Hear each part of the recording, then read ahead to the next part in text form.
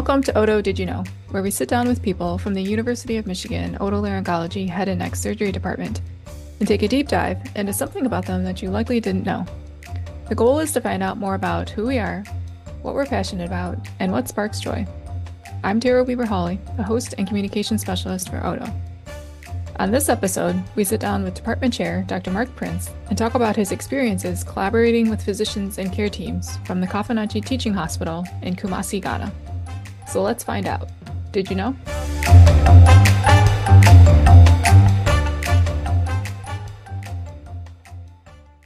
Let's start back at the beginning. Can you tell me how you got started going to Ghana or how you first got involved?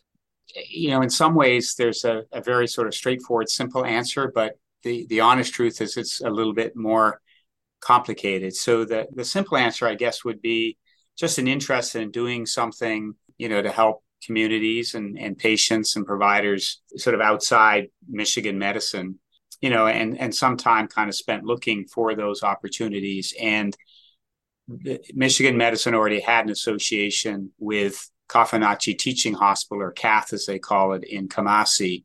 And so that sort of seemed like a natural place for us to expend some energy. And when I say us, I mean really Jeff Moyer and myself. Jeff has been a tremendous partner in kind of getting the work that we've been doing in Ghana up and running. The more nuanced answer, I think, is probably just related to sort of a genuine desire to be involved in global health. And by global health, I mean health in our local community, kind of statewide, nationally, but also internationally. And, I'd been fortunate enough to be able to have some experiences in sort of a free clinic locally that we've been involved with called the Hope Clinic. And that stimulated a greater interest really in doing something sort of, in the same way, but somewhere else. And then the serendipity kind of parts of this whole thing is that there was actually a visiting radiation oncologist from Ghana who I had the chance to meet, primarily because of a shared interest in head and neck cancer patients. And I met with him, with Dr. Moyer, Jeff Moyer, and we had a breakfast kind of conversation. And, that provided us, I guess, with sort of further ideas about what we might be able to do and some contacts with the ENT group in CATH. When did you start going? The whole thing started about 10 years ago, so quite a long time ago, and we've been, actively traveling back and forth probably for about 8 years. Remembering that COVID, created a little gap actually in our physical visits back and forth to Ghana, and so that's many trips if you think about over that period of time, traveling there typically a couple of times a year, and then also hosting individuals from CATH as well, here. So, there's been quite a bit of back and forth. And as things evolved and we made contacts, quite a bit of the work has been done, I would say, remotely, through the phone, through WhatsApp, through email and that kind of thing, which has really been fabulous because it actually allows us to continue to kind of work there without actually having to be physically present. How frequently do providers from Ghana come here? Not as often as I would like, and it's actually been it's a bit of a struggle to bring people here. And you could imagine, at many levels there are difficulties, and the first one, which is a similar issue we have actually in traveling to Ghana, is people have work that they need to get done where they are, and so it's not easy to just kind of pick up and go somewhere for a month or a couple of weeks and leave behind that work. So, these individuals are all involved in healthcare and have patients and things of their own that they need to care for. So that creates a fairly big impediment. Then there's a financial one, no surprise there, right? Again, it's expensive, to travel here, accommodations, et cetera. All of those things kind of add up, and unfortunately nobody's fault, but it is difficult getting support for those individuals to travel here. So it's not happening as often as we would like to, and certainly not as formally, meaning like there's not a regular structured rotation, of Ghanaians coming and visit here. But we've had, in the years when we've been most active, when COVID wasn't interfering, there was typically somebody traveling here specifically for Oto, because there's many people travel back and forth from Ghana related to the connection Michigan Medicine has, at Cath. But for Odo, it would typically be one or two people a year, many trainees. But we've also had several faculty. They've come more often as kind of a group rather than one at a time as well. But we'd like to be able to do a lot more. And I think in the future, that would be, an important goal for us to try to achieve. And then there's other issues too, which relate to actually the responsibilities and the experiences that they can have while they're here. So we, in the United States, not just in Michigan, but it's very difficult, almost impossible for a fully trained physician, so that would include residents who have finished medical school, to touch patients, to actually interact with patients in any way. So again, that's not really an impairment to getting people here, but it's an impairment to the type of experience that we can provide them while they're here. They're not allowed to even just like observe. They can observe, and there's a certain amount, clearly that you can learn from observation. And so they can come to clinic and see what we're doing in clinic. They can actually observe in the operating room and see what we're doing there, but they can't touch a patient. They cannot be involved, with an operation. Now we have found some, we work around that. When we go to Ghana, we're able to interact with the trainees and younger faculty and senior faculty there and jointly work to provide patient care. So that's, one way around. But that's all done in Ghana. We, not done here. We've also tried to be thoughtful about how we schedule visits for Ghanaians, so that, for example, we might be running a dissection course or a simulation course where there is hands-on training, not on living patients, which is not allowed, but in a simulation kind of center, so that they can at least have an opportunity to kind of apply, whatever they're seeing us do or some of the skills that we're teaching. When you go to Ghana, what do you typically do? Like, what does a typical day or week look like?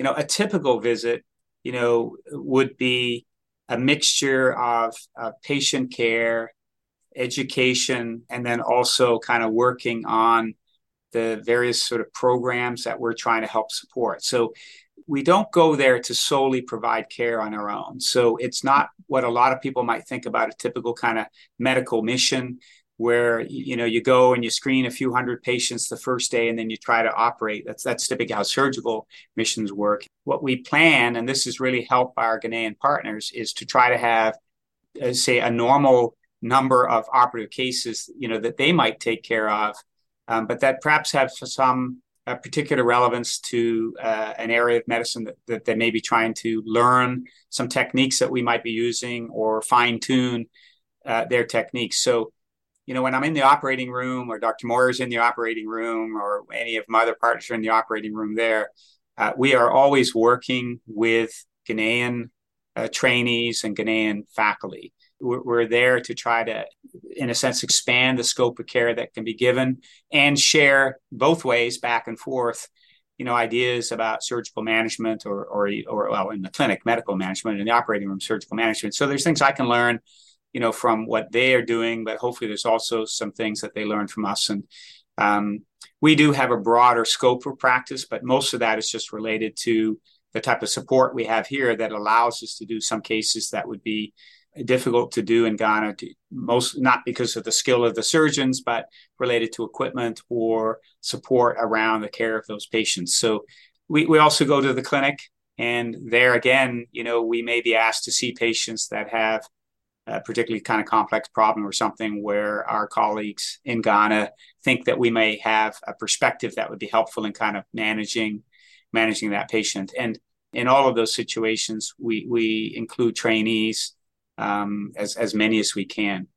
So, that's sort of the clinical part, and that may take up, depending on other things we're trying to achieve, somewhere around half of the time we're there to maybe more, 80%. We always provide some lectures while we're there and have some opportunity to kind of discuss cases and things. So that's the educational kind of piece. And then there's also often a program kind of building piece. So there are individuals within the otolaryngology department, but certainly outside, hospital administrators, researchers, leaders, at the medical school and the dental school that we meet with to talk about, again, sort of capacity building in a variety of ways. And sort of the final thing that's coming to mind right now, although I know there's probably a lot more, is often some academic pursuits. So we've run, when I say we, really it's work that the Ghanaians have been interested in, that we've helped kind of get going, related to sort of understanding some aspect of otolaryngology related disease in Ghana. So, for example, there was a small study that was done looking at hearing loss in school-aged children. And so, we helped provide some resources and to help that study go ahead. It was led by one of the Ghanaian faculty. We're currently, for example, doing a study looking at the prevalence of sleep disordered breathing in Ghana. And so, we commit a variable amount of time to working with the individuals that are leading those projects. Yeah, teaching someone how to fish, kind of philosophy, right?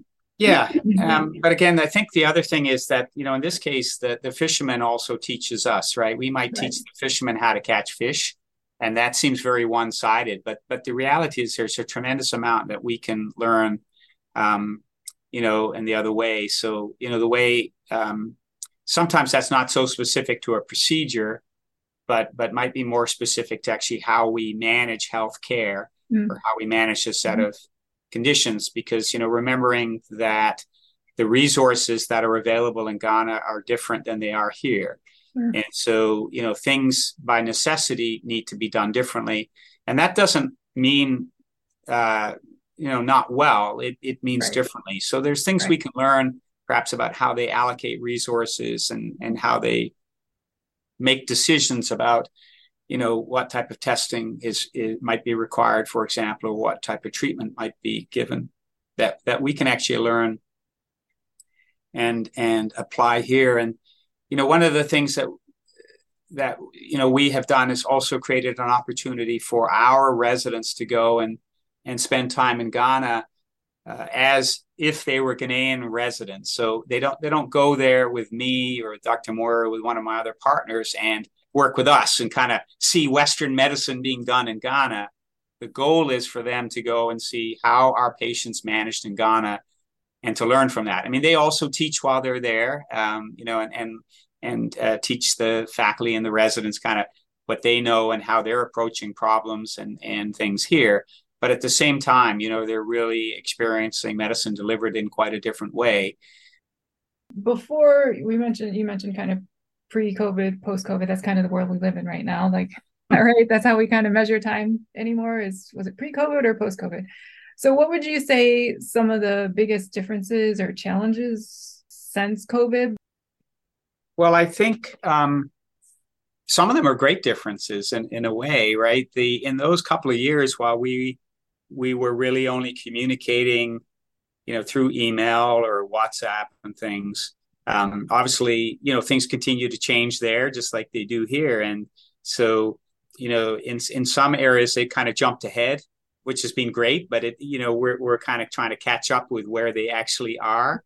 So that's been really good, right? So, for example, in Cath, where we go, there is now a head and neck fellowship that was not available when we were there before COVID. So, we need to adapt, right, to that and adjust to that, and figure out how, again, the two teams can kind of, can work together, right, to really support that head and neck fellowship.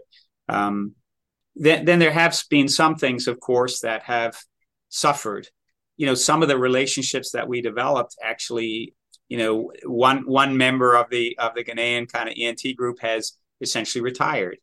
So this was somebody we knew well and we're working with, right? Another one has left to take a job in the Ministry of Health. So, that happened during COVID. And much as we might like to think we can develop the same relationships, through Zoom, through phone calls, it is, I personally feel and experience, but it's just a personal experience, right? It's not quite the same as if you've actually sat down and worked with somebody, seen some patients with somebody, had a conversation over dinner.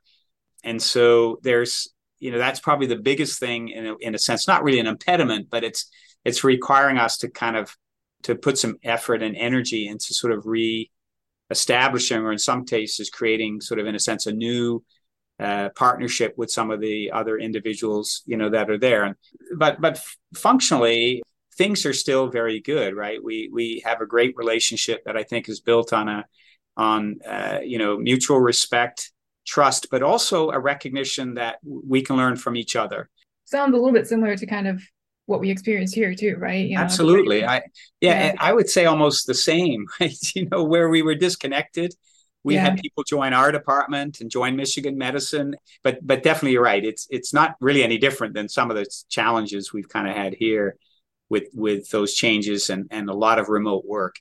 Have you been back since quote unquote post COVID? I know we're Yeah. not post COVID, Yeah, but we have. We've we've been able to make a couple of trips there, and so we're sort of starting, or I don't know if starting's right, we're getting back on track with the exchange kind of part. And I have the first Ghanaian visiting here, at least. I mean, there've been others, but in the Odo kind of side of world, he was actually planned to come and visit us pre-COVID. He was a resident then, and then COVID came up, and everything stopped. So he's now actually a junior faculty member, but is finally able to come and spend a month with us. So that's been really good. But yeah, we've been back a couple of times now, and so I think there has been some value on both sides for us to start to be able to travel back and forth again. When you're not doing, teaching, what else do you like to do while you're in Ghana, say just to learn more about the culture or just to experience the... Yeah, so I mean, a lot of it when we're there, maybe somewhat sadly, but perhaps appropriately, is we're working. We go there to really contribute and do something, but we have done some other things. So even when we're there and we're working, we have the opportunity, right, to go out and sort of visit the local community. Our colleagues there have been very generous and sometimes inviting us to dinner at their houses and things. So you get a sense of what the culture, how people live, which is really fabulous.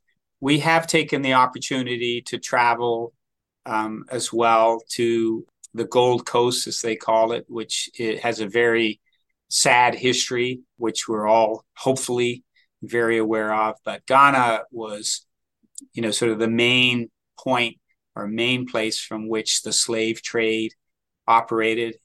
I think it would be difficult and probably inappropriate perhaps to visit and not really try to understand a little bit better that history and the impact it's had. We always encourage our residents to at least learn something about that and try to, gain something from that. I wouldn't say it's a highlight in any sense, right? Because it's, in many ways, if you're a thoughtful person, it's very depressing. It also doesn't make sense to hide from that history, right? There's no way for us to learn from it if we're not willing to really see, if you have the opportunity yourself.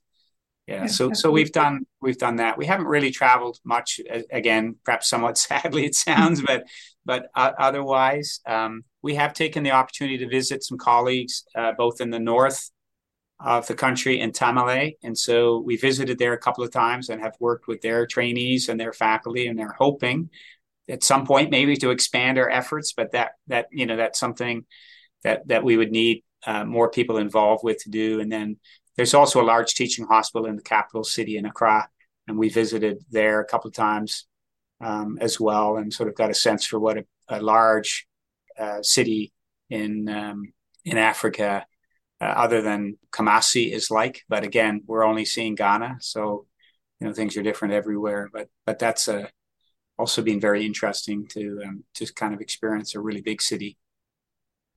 Just out of curiosity, how long does it take to get there from here? Yeah, it's actually pretty easy to do. You can. There's two main ways to go. We'll often fly to New York, which is a short flight from Michigan, and then it's about an 11-hour flight direct to Accra. Or you can kind of do what works out to maybe sort of more like 2 7-hour or 8-hour flights, sort of to Amsterdam, and then from there down. Yeah. And then to get to Kumasi, where we work, you then have to take another flight, or you can drive, from Accra. What would you say overall is your favorite thing about going or the thing that you enjoy most? Yeah, gosh. I mean, it's not an easy question to answer because there is so much that is really wonderful about being able to go to another country and work with the most amazing people and take care of patients. So I mean, I've sort of given the answer there, but in a way, I'm cheating because I'm saying two things. I'm saying going and working with just wonderful people and getting to know them, and a whole new set of kind of friends and colleagues. That has been a wonderful privilege, right? That not many people get. I don't think. And learning from them, so much about myself, and which has been tremendous. But at the same time, the chance to help a few additional people, right, that I would never ever be able to help if it wasn't for the generosity of my colleagues in Ghana who let me come and be part of the treatment teams that they have there. So that's I mean that's what really drives me here in a large part, right? So it's not surprising probably that that's the big thing there. But yeah, just really the people, I guess. So you could put it, if you're going to put it under one thing, chance to meet some different people and to get to know them as being tremendously rewarding. And everybody will say this, but I really do mean it. I mean, I'm very confident that it's made me a much better person, and I probably gained far more from those experiences than they have. But on the other hand, it's up to those individuals too to judge the reverse, right? How much are they getting from it? But I feel very lucky to have been able to have these experiences and to learn so much about myself and others from it. Yeah, it sounds like a great opportunity, not only to be able to, expand your knowledge, share knowledge, but get to know others, get to know their cultures, and bring that into the fold of, your life and how you Yeah, move in the world. So it's interesting because when I'm there, it feels a little bit like a vacation, but at the same time, we work really hard, and you always wonder like, how is that possible? And in some ways, I mean, it doesn't seem like it should be, but again, I think it's because we're doing something that seems really meaningful. We have a lot of people around us that are appreciative, but at the same time, that we learn something really, we learn things from them. So it's like, it's almost, if you could have your family there, which we can't, it'd almost be like the perfect way to have a vacation, right? Where you feel like you're doing something really valuable. You're meeting, great people and developing great friendships and actually really learning something probably more than you ever could on a vacation. But at the same time, you're accomplishing something, like you're really getting something. It feels like valuable done.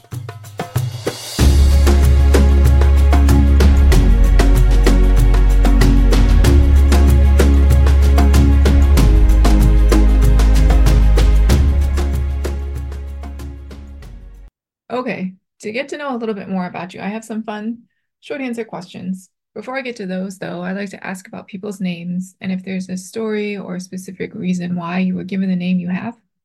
A little bit of a story. I mean, the in my family, at least what I know of it, the boys, which may seem a little unfair, but the boys have typically had three first names. So, my name is Mark Edward Phillip, and so the middle names, have typically been chosen from sort of family names. Usually uncles or great uncles or something like that, or grandparents. But yeah, so there, it's kind of an interesting thing. Whereas the girls in my family tend to they only have two names, which seems a little bit maybe not fair, but that's, yeah. So there's sort of a bit of a naming thing, and I think that's one of the things I love about names, right? Is that for most people, if you ask them, there is actually a story around their name, and it might be a story just about how their parents or whoever it is that's raising them, right, thought about names. But sometimes there's a long history, and my family kind of has a bit of a history around naming. Interestingly, get back to Ghana, they also have interesting naming sequences in there. So, for example, for the boys, you get a name. One of your names is based on the day of the week that you were born. So, for example, my Ghanaian name part of it is Kwame, which means born on Saturday. Oh. So, but anyway, yeah, we could talk a lot about names. I'm actually quite fascinated by them, but yeah. So you mentioned you have one brother. Is that the only sibling you have? I have two sisters as well. Okay. Do you consider yourself to be an early bird or a night owl? I would definitely say early bird. Do you hit the snooze button or do you get up right away? No, I'm pretty good about getting up promptly. In fact, I usually wake up before the alarm ever goes off, and and unfortunately, that also happens on the weekends. So, yeah. Excuse me. Do you collect anything? Yeah, and I guess, and it depends what you mean by collect. So, I do have a stamp collection, which I started when I was very young, but I haven't been very active in that at all in the last number of years, although I still have it. So that would be kind of a very traditional collection type thing, I guess. Although now I think it's gone out of favor. Nobody's mailing anything anyway. But roller coasters, yay or nay? When I was younger, yes. I'd say now, no. Fair enough. And then lastly, is a hot dog a sandwich? Gosh, I think yes. That's a tough question. I don't know. I guess I would say, I don't know. A hot dog is a hot dog. It's kind of a standalone thing, but technically it's, it's a hot dog between sort of two pieces of bread. I don't know. I guess maybe it's a sandwich. I've gotten all sorts of answers to that. And yeah, and everybody kind of has their own spin on it. Like what they kind of hone in on, like what the definition of a sandwich is, is it the bread? Is it the meat? Is it between the fact that it's between two pieces of something? Yeah. So